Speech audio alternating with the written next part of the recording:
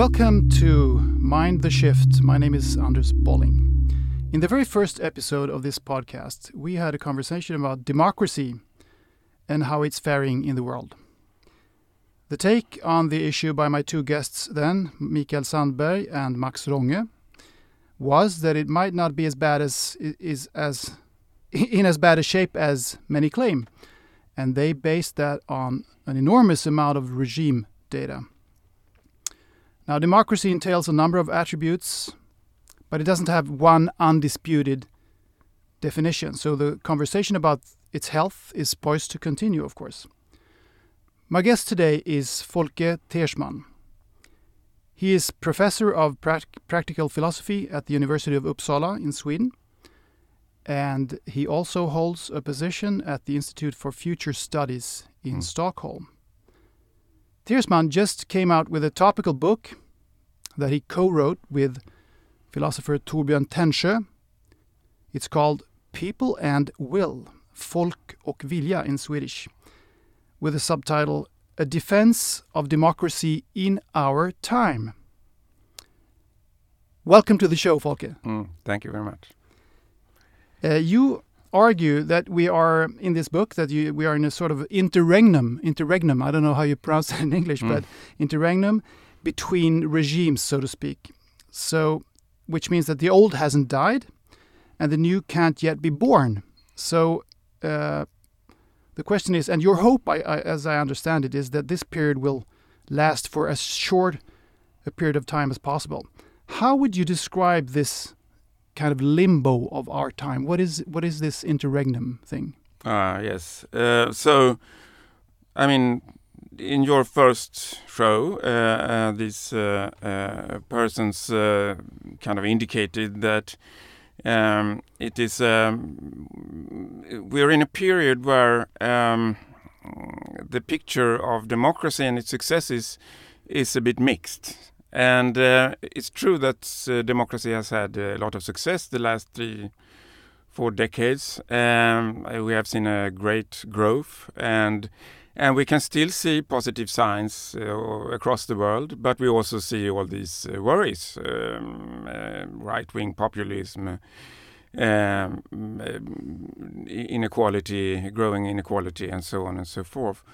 And what has taken place during these decades is, according to our analysis, that a lot of the power that national governments used to have has been transferred to other agents or actors in society.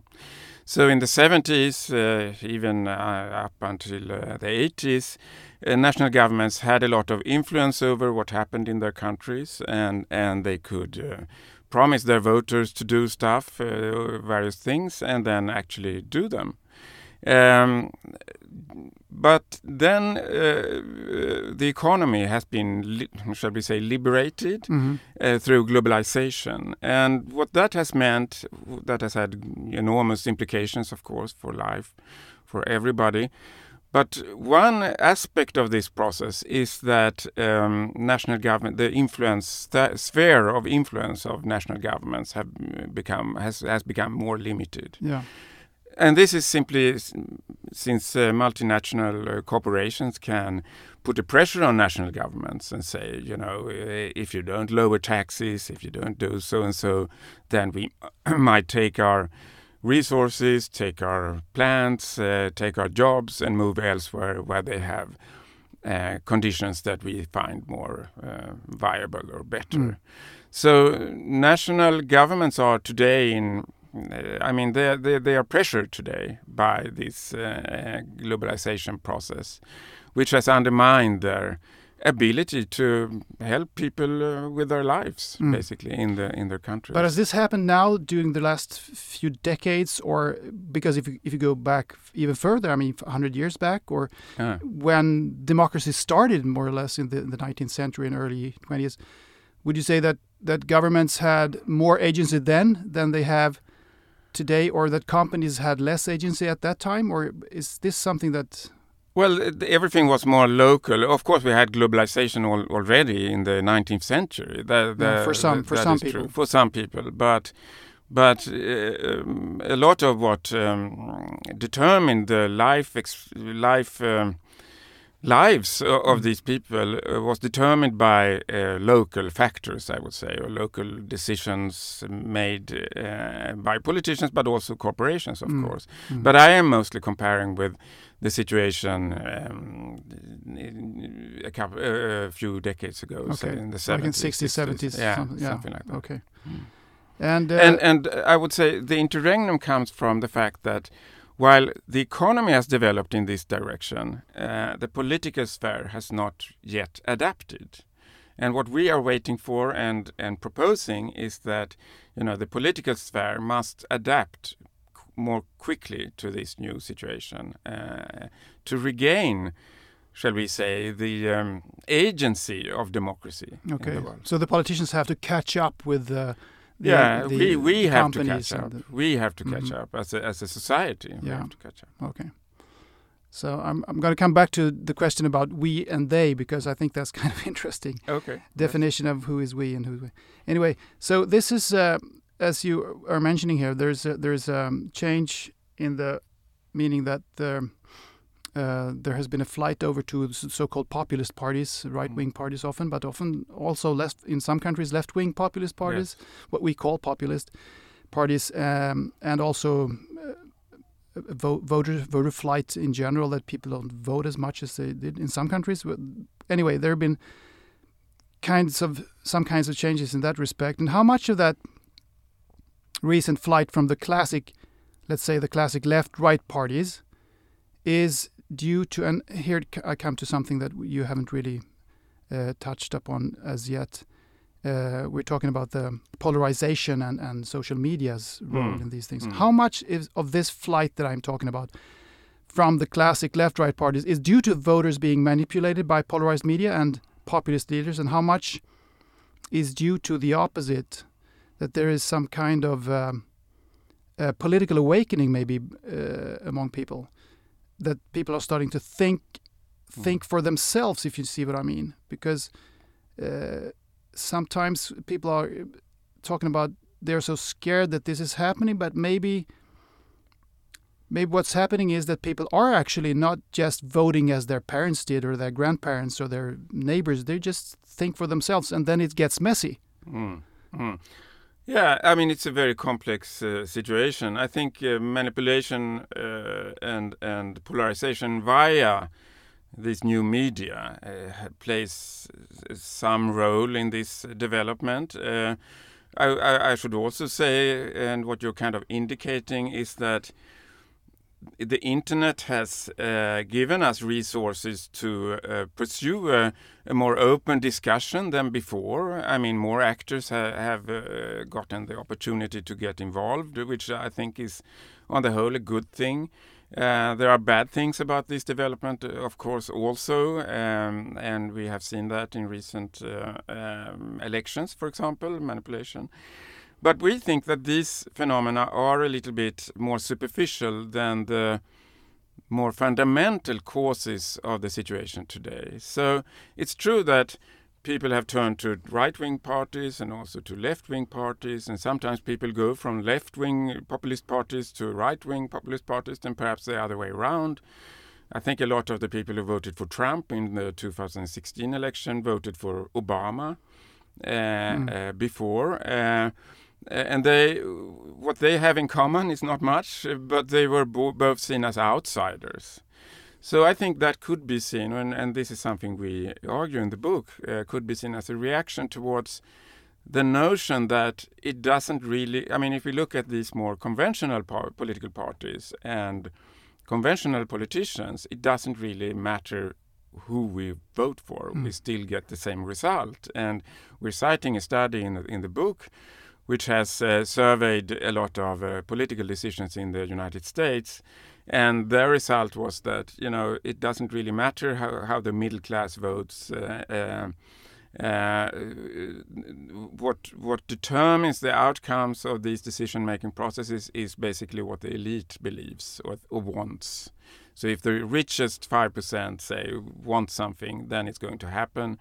If the elite says no, then it's not going to happen, independently of who is actually making the decision, if it's a Republican president or a Democrat president, or at other levels of government. So, and I think that has kind of led to the sense that the feeling that it doesn't really matter what we do, and which understandably I think leads to protest voting, or to you want to. Democracy is about being heard, basically, and to go to these extremes is a way to be heard. Yeah, well, it's kind of understandable then, and maybe wise even from the voters to react in that way. Exactly, and I think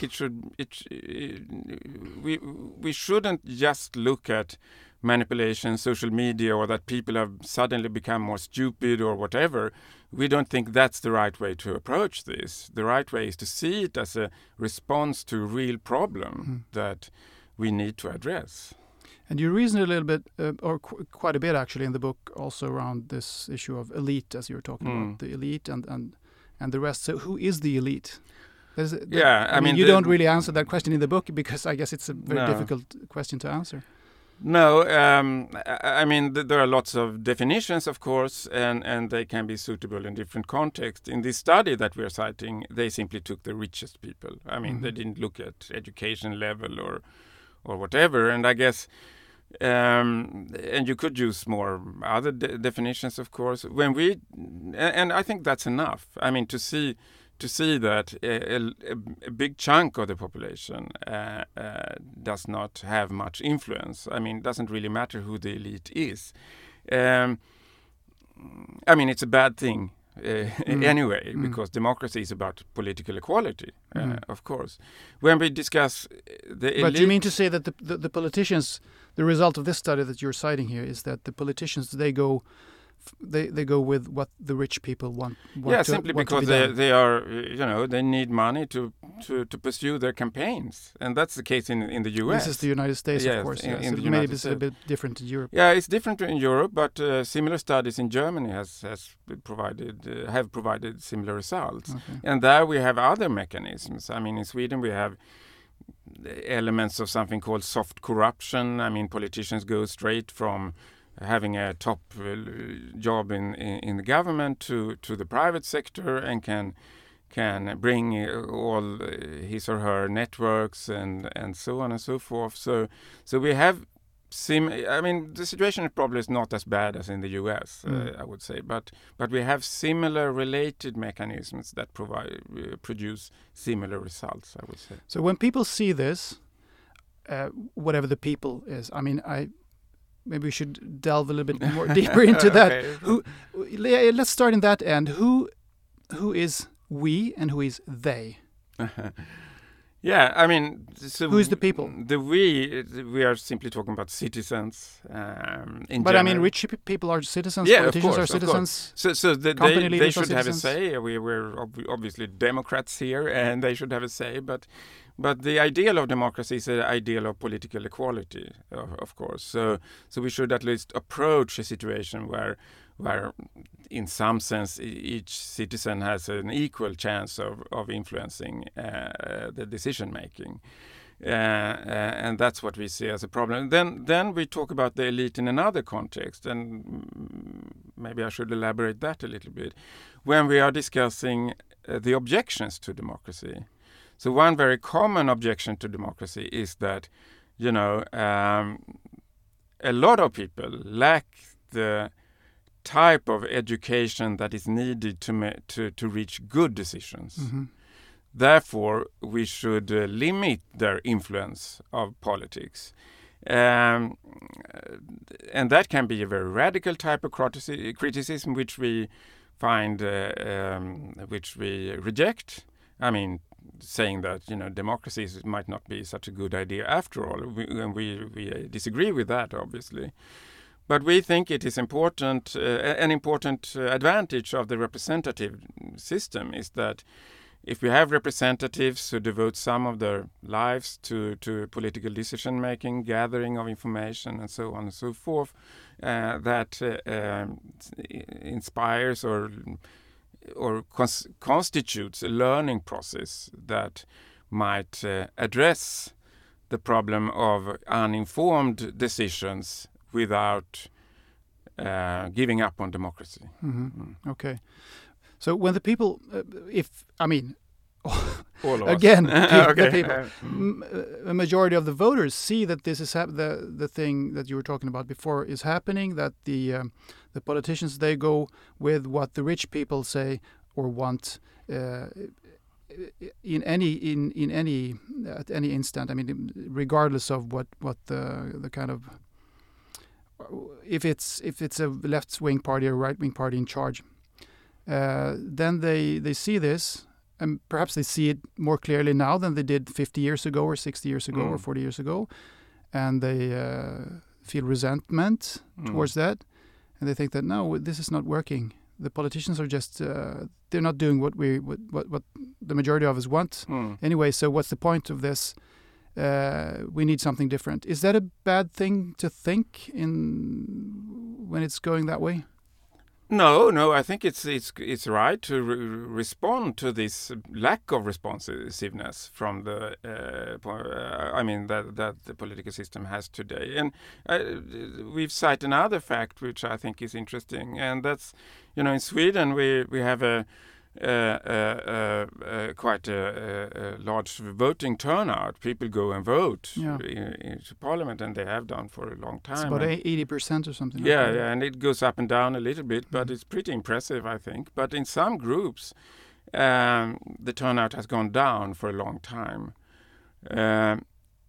especially in these groups that are now voting for Sweden Democrats, for the kind of right-wing populist party in Sweden.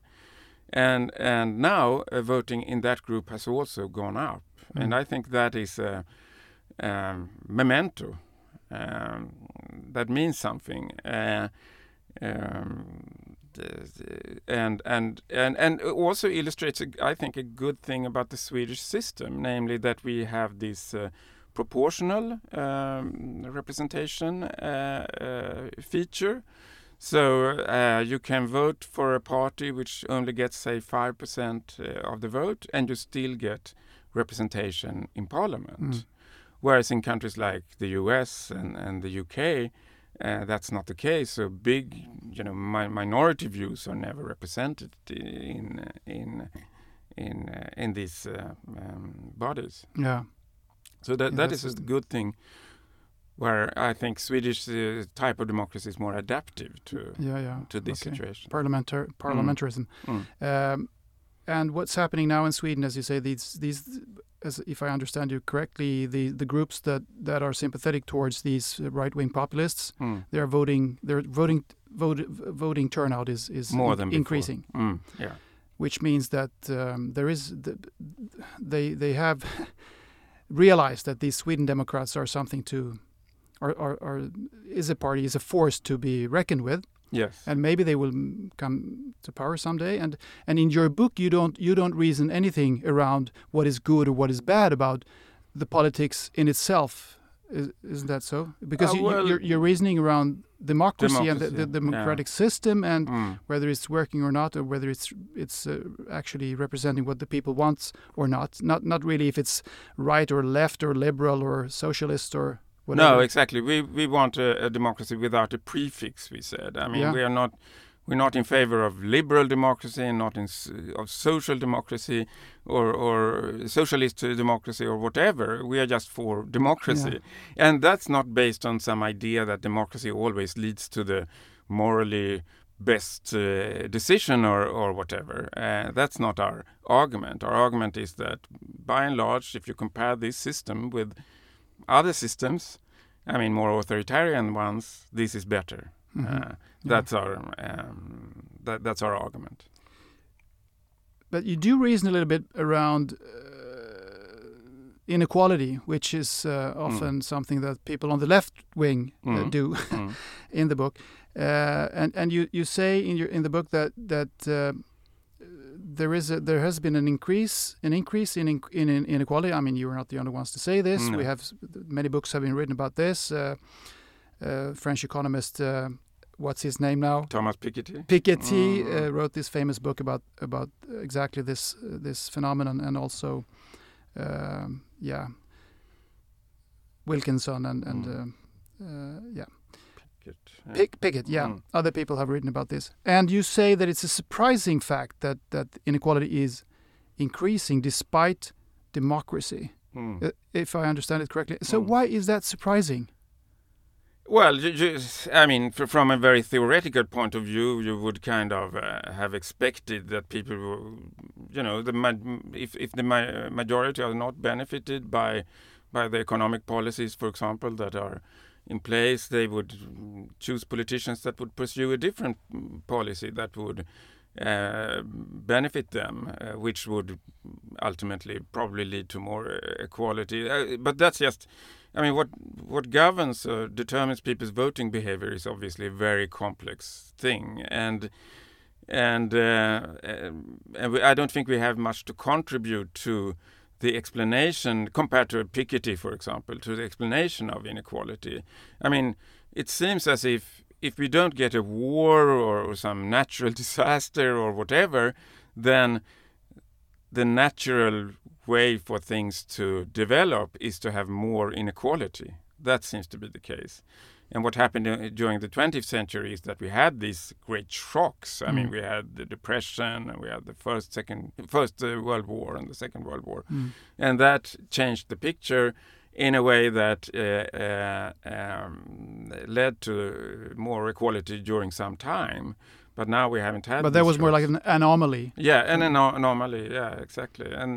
And there are obviously economists who are studying these things, and I think it's important to stress that we voters we don't always vote in accordance with our self-interest. No. I mean, we are motivated by all sorts of considerations, and today I get the feeling that we are very much motivated by these very simple issues where national governments still have a say. I mean, should you use hijab in school or whatever? I mean, these issues that... Cultural, social issues. Yeah, cultural, social, symbolic issues. Whereas these more problematic ones, I mean, how to organize a better healthcare system and so on, or a better tax system, they are much more complicated, and so people don't really know what conclusions to draw from them as far as their voting is concerned. So. Yeah, but then you're talking about economic inequality, basically, here. Yeah. So, because if you look at other kinds of inequalities, they have diminished as far as I understand. I mean, if you look at the trends when it comes to the view on homosexuality or, immigrants, people from other countries, racial issues, all these kinds of issues have developed towards more equality or more coherence, as far as I understand. Yeah, when I look at the numbers, anyway, even in the United States, actually, where they say it's so polarized.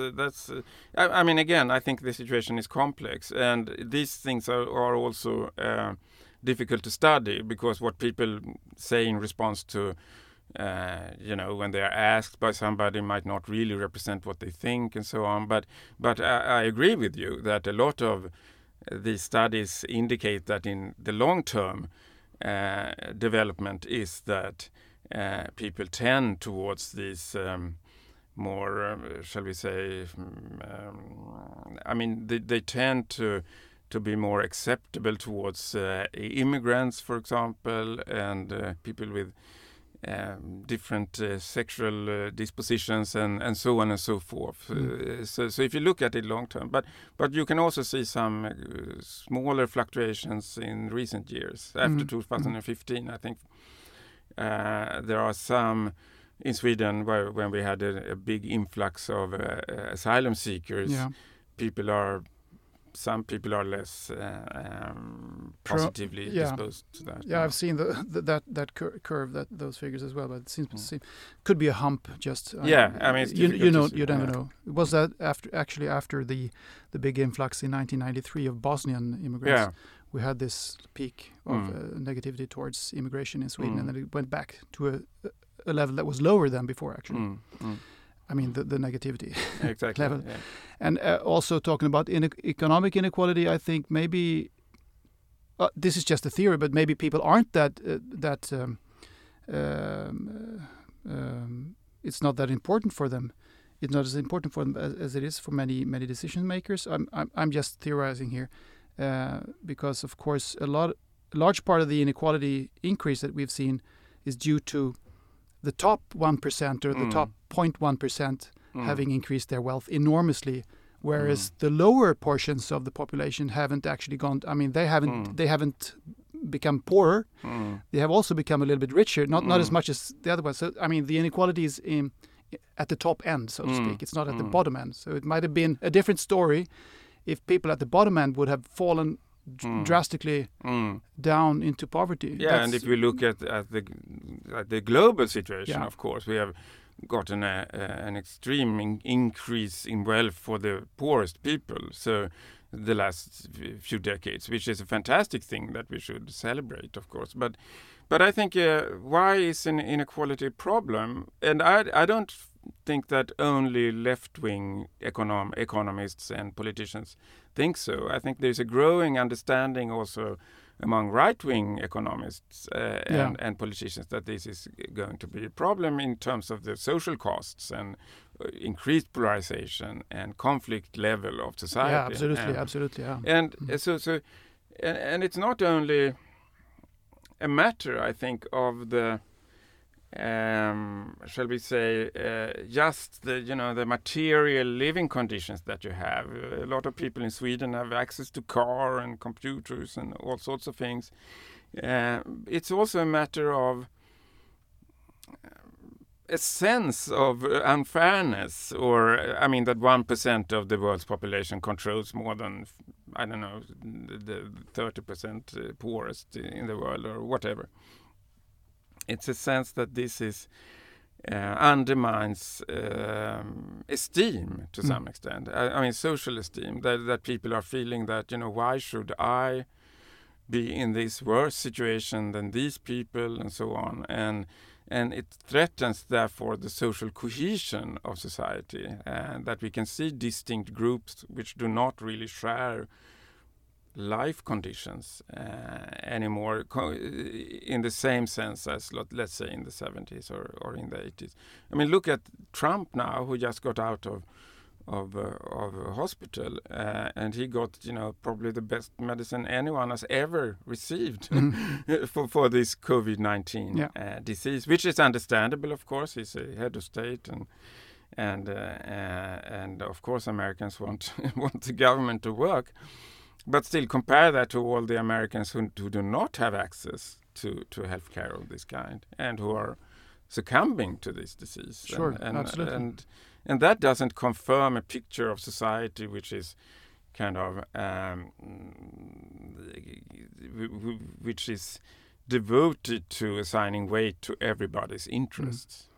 Yeah, that's true. But everything is relative, of course, and you could just as well say that this is. What's happening now is that because everyone is informed about everything that's happening all the time, everywhere, all over the world, which means that we are seeing the inequalities now in a way that we didn't do before. And it's obvious to us, which it wasn't.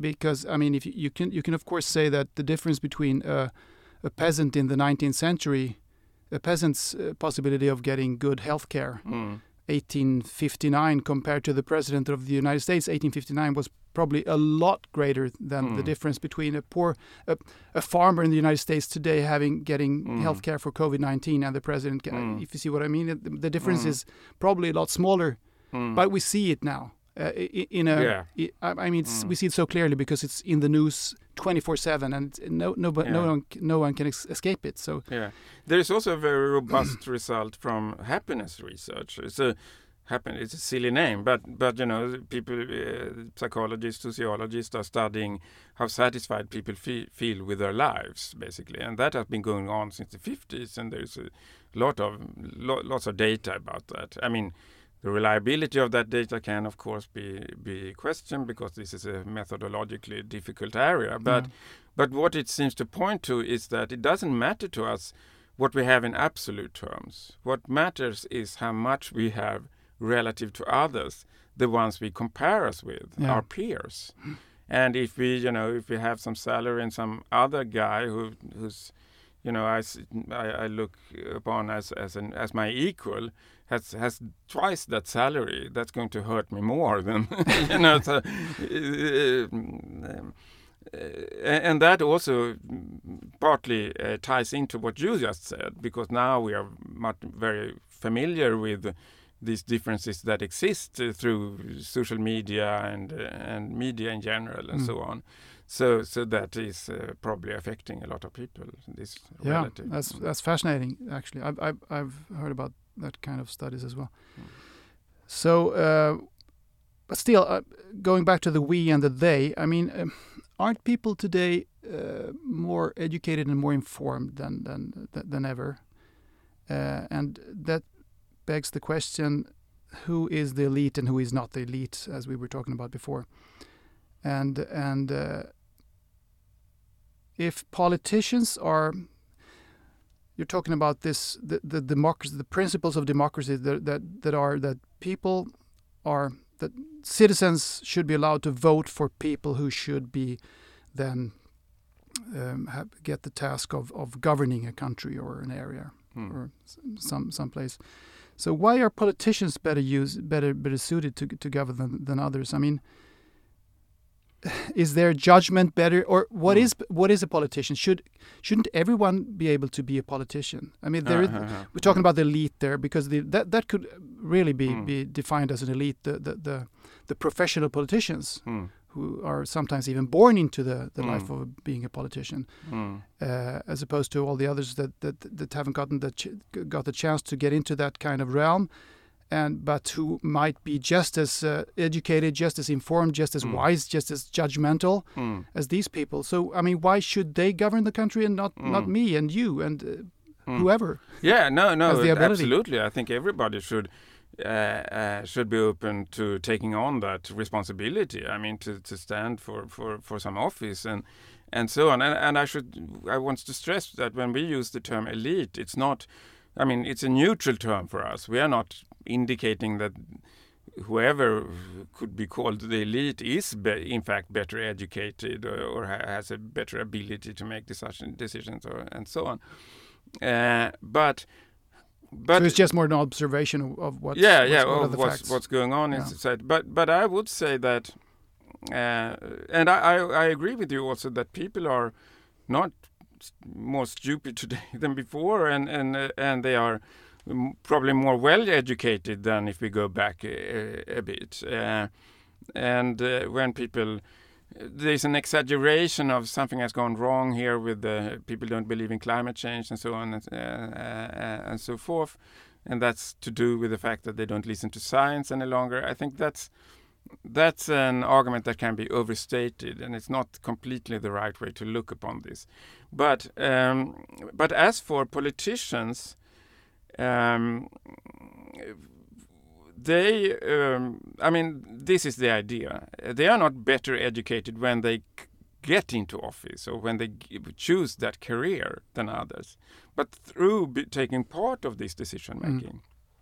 They are making it their job to access more information, to reflect more upon these issues, to search for information and so on, in a way that the rest of us don't have time to do because we have other jobs to tend to. And so there is a learning process, and that has also been confirmed by a study which we are also citing, which is done by a Swedish economist, Torsten Pettersson, at Stockholm University, where he and his team has simply compared politicians at all levels, even the most local levels, with the general population. And they are, in general, more knowledgeable about the types of issues they are making decisions about, not because they are more clever or anything, but rather because they have, and this is my interpretation, gone through this learning process. They have been involved in politics. They have learned. So maybe we should have kind of a rotating system then, where everyone has a duty to at some point make decisions over at least the local. Yeah, I mean, we are considering that idea to some extent in our book, and of course in Athens, where democracy first democracy. started. Yeah. I mean, some offices were distributed through lotteries. Mm-hmm. So that is somewhat congenial with the democratic idea. We don't think that is a good idea, though. We think that political parties are a good thing, because where people work, because they don't only make decisions, they also function as think tanks. So they come up with new proposals, they come up with new ideas, and so on. And these ideas are then tested in the public discussion and in the discussion in parliament and in other bodies. And we need these impulses. We need a plurality of ideas, basically, and they are developed in political parties. So what about the Swiss type model, where there are a lot of referendums? Yeah, no, we don't like that. Don't like that. I mean, we like a type of democracy where there is a responsiveness to the people's opinions on issues. Yeah. I mean, politicians should represent our, not being a Stockholmer or those parts of our identity, but they should represent our views. Mm-hmm. But we don't believe that referendums are. Switzerland seems to be a pretty well-off country, though, and people are satisfied. Of course, and maybe different systems could be used in different settings depending on cultural differences. But referendums, I mean, they are very.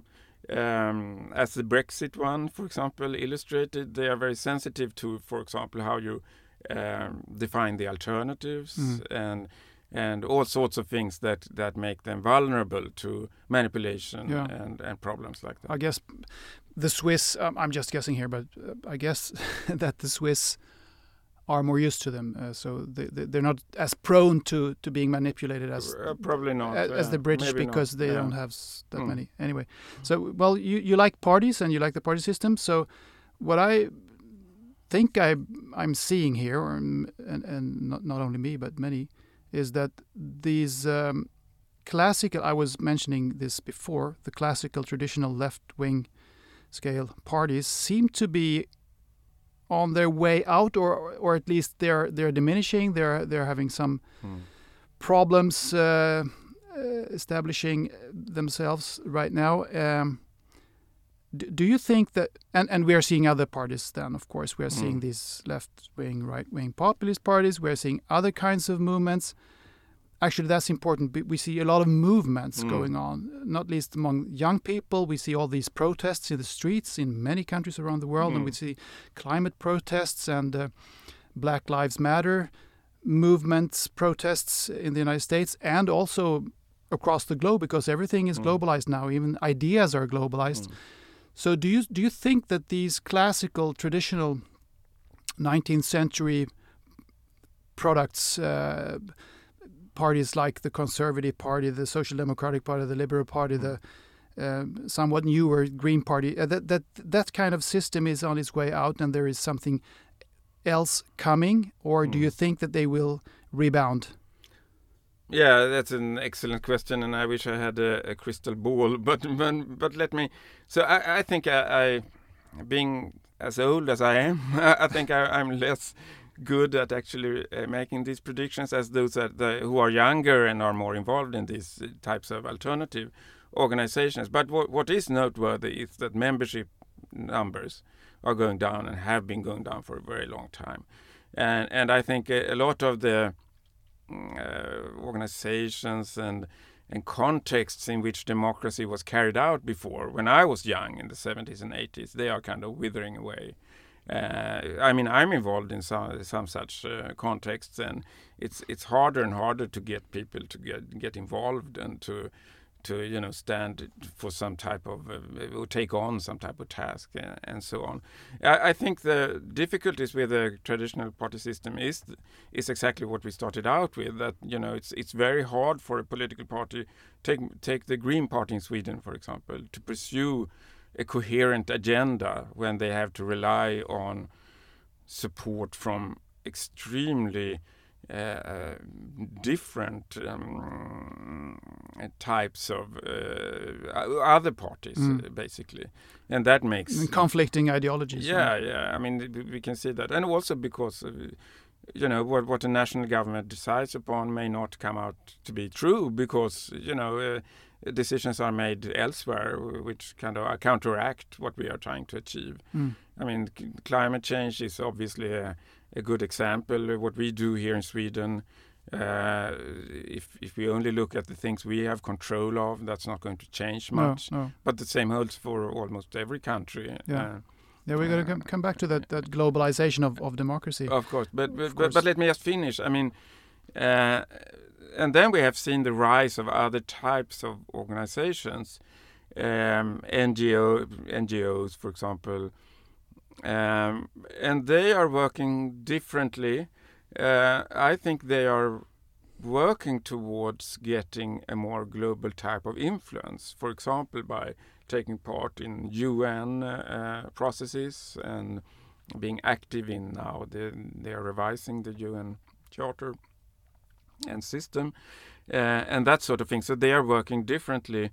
I guess that's a new movement in society that is probably going to last a bit. And that might have but maybe it's a natural thing that it's evolving that way. I mean, the parties, they were created in the late 19th century, early 20th century.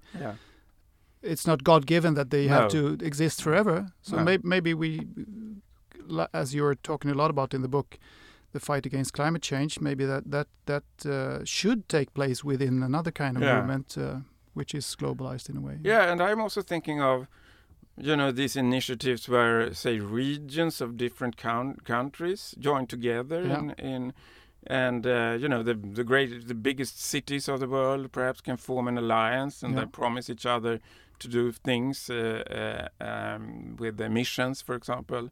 And that's a new type of political structure, which is multinational. And which is also very exciting. I think it's very simple. I love that kind of idea. And I'm going to talk to other people also about this nation-state thing.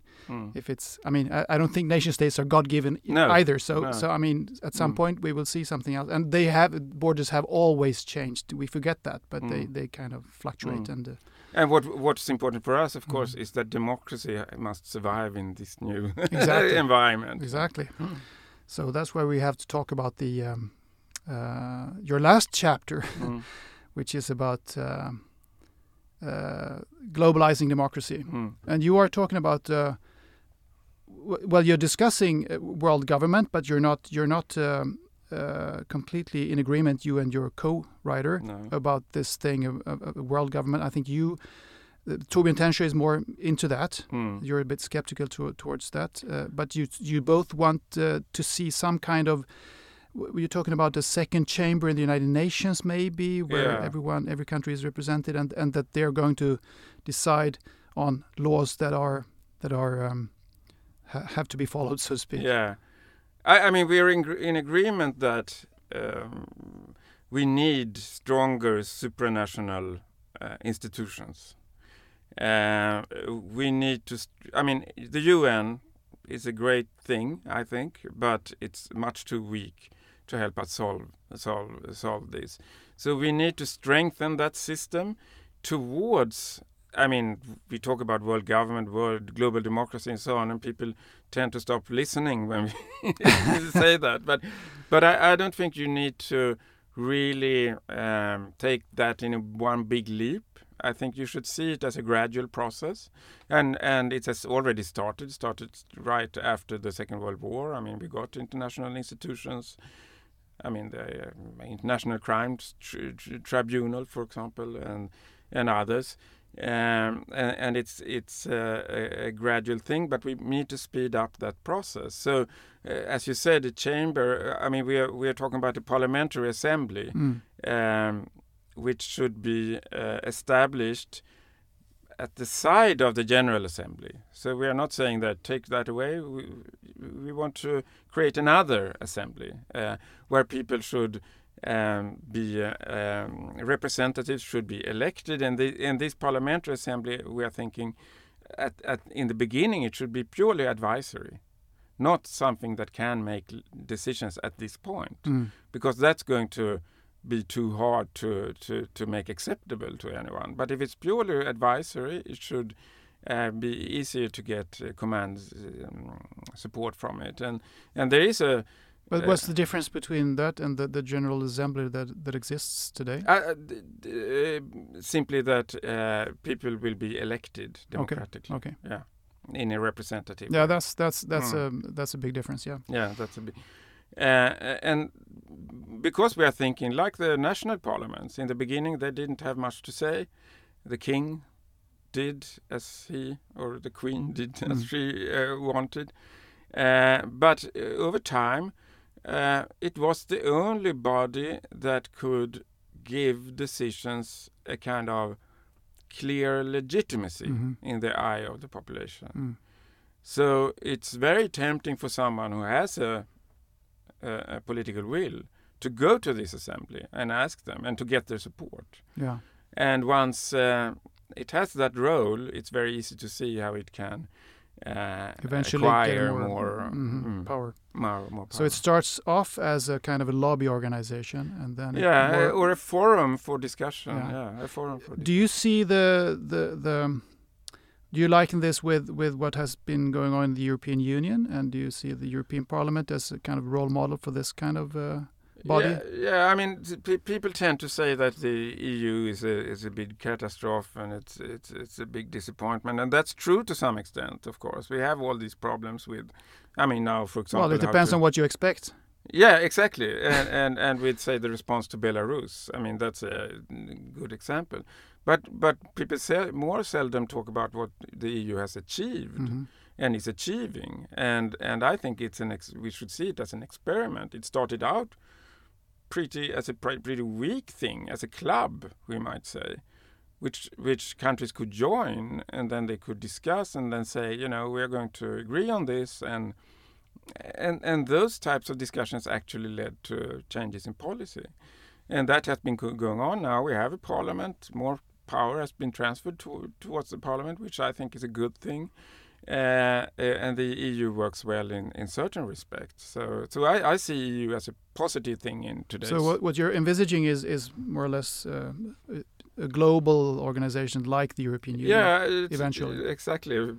Without its maybe flaws. Not without the Commission and. Yeah. I mean, we are talking about these piecemeal steps. So a parliamentary assembly would be one thing. Yeah. We think there should be an international environmental tribunal next to the International Crimes Tribunal, for example, which could facilitate and monitor agreements such as the Paris Agreement and fine or in some way punish people who are violating the agreement and so on. We could look at sectors. We could take the situation in the seas in the world and the fact that fisheries are depleted, and we could have a stronger institution which would focus on that. And perhaps partition the sea in zones, and the ways we do it in more local contexts. So we are looking at piecemeal steps, but I see EU as a positive thing in today's. You mentioned punishing. What about the enforcing these? Enforcing the new global laws that you're envisaging. How would they be enforced? Yeah, I mean, so of course, in the science fiction version of this, we have a kind of a global police force or a global military force, but that's going to take a while, I think. But maybe coordination between the nations, states, different armies or police forces. Yeah, like in the European Union. Exactly, and some types of punishments are softer. So, for example, if there is a collaboration of some sort and you have some advantages of being a part of it, then not being allowed to be a part of it is a type of punishment. So that's another incentive. That could be another incentive. I mean, contrasted to invasion, another type of incentive that could affect policy in a very, I think, decisive way. Okay, there is one big nation that is at the center of many of these discussions, and ever more so it's China, of course. And there has been a lot of discussion about what's happening there. And 10, 15 years ago, there was I wouldn't say that there was an agreement that China was going towards relentlessly towards democracy, but many thought so, me included, I think. And to my and many others' surprise, it hasn't really done that. Or in some respects, it actually has, because people tend to we focus on the problems a lot in this society, in this world, and we tend not to see what's actually happening in other respects. I mean, as far as I understand, the Chinese have never been as free as they are today, because that country has never been a democracy, has never been free. The Chinese have never been free. There was the emperor, and then there was the communist China, and then it's still called the Communist Party, which it's capitalist, but it's called the Communist Party, so it's an authoritarian capitalist state. And they're not free, but they're a little bit freer when it comes to, I mean, I understand they can protest against environmental problems, for instance. They can protest against corruption to some extent, or at least they used to be able to some years ago. And the authorities kind of change according to what people are saying. And they can travel. Many of them can travel anyway, and they can start businesses. And so, I mean, in some respects, the Chinese have never been as free as they are today. But then, of course, we look at it with the eyes of a Westerner and see that, it's not...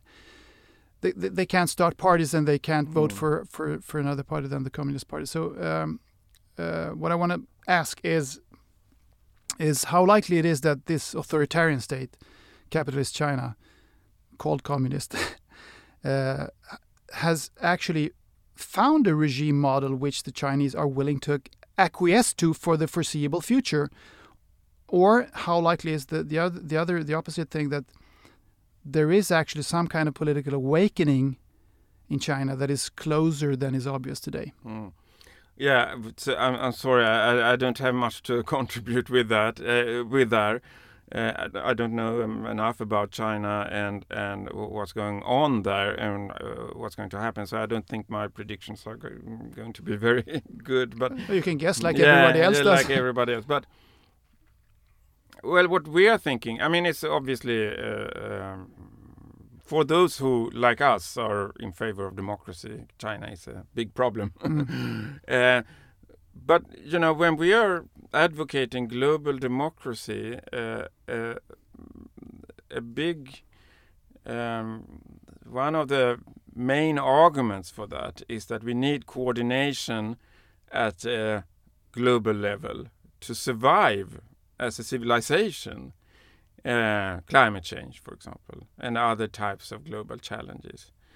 No country is going to be able to escape the bad consequences of the bad effects of these things. And no country is going to be able to fix this by itself.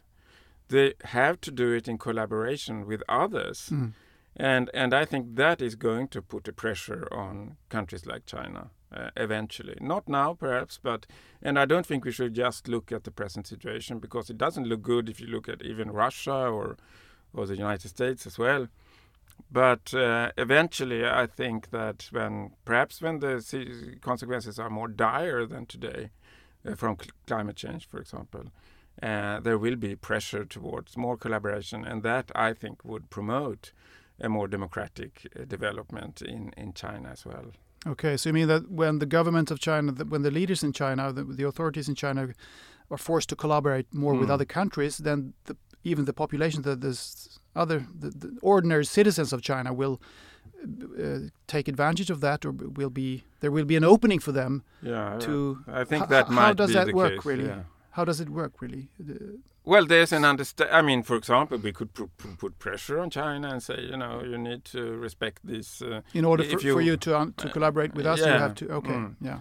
And those types of things, and also an understanding among the Chinese population, I would guess, that we need to we might have to to revise this system that is in place today.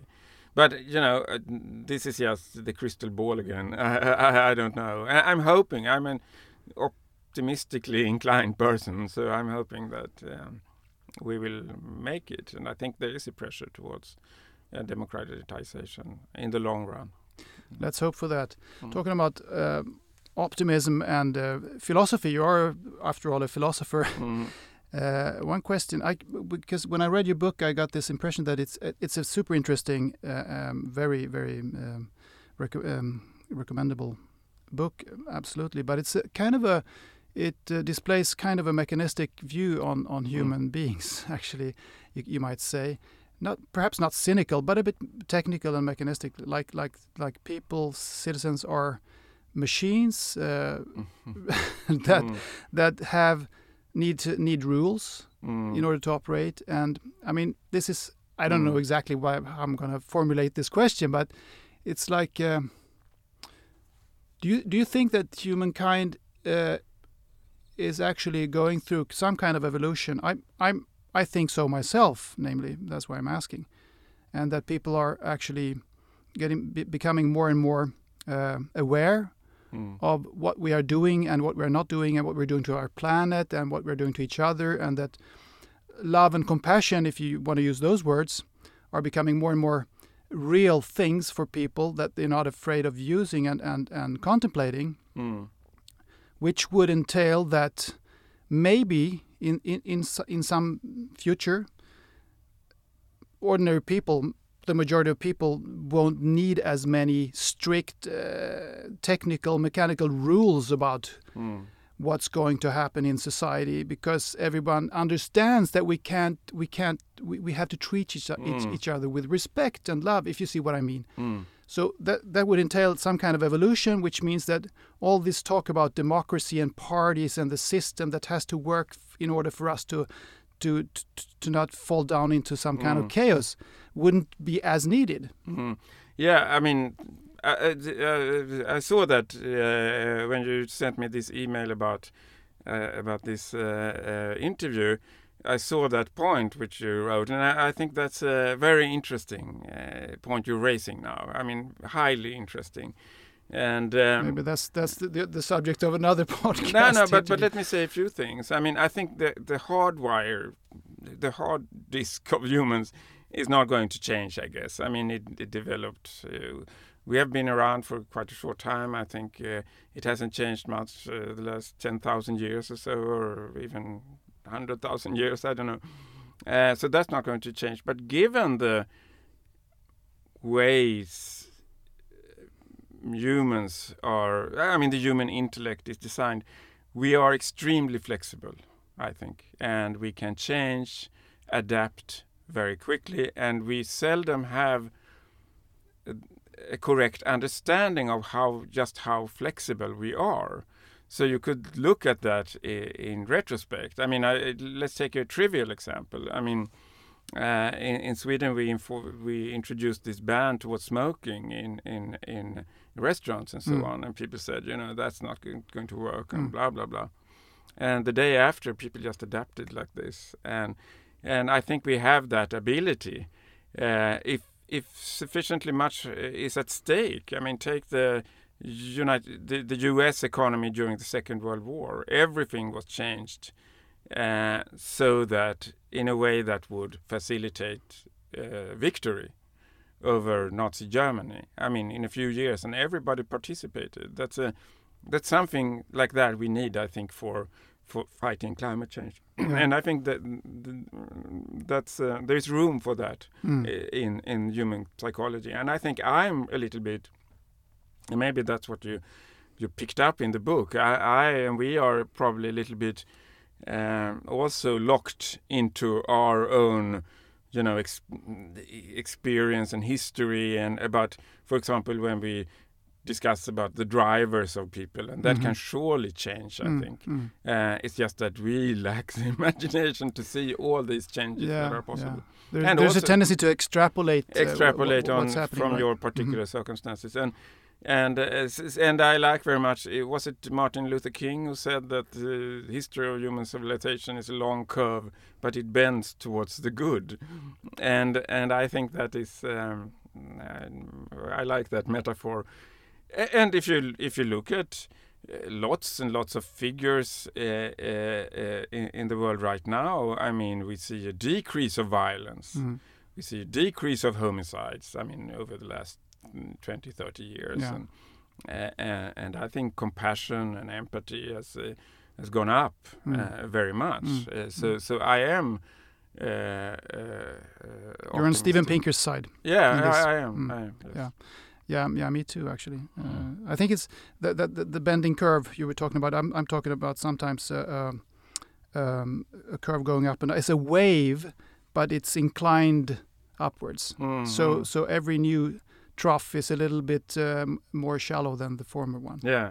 Previous one. Yeah. But we often tend to focus on the setbacks, especially if you read the news. Yeah, and if I could say one negative side, unfortunately, I don't think time is on our side. Okay.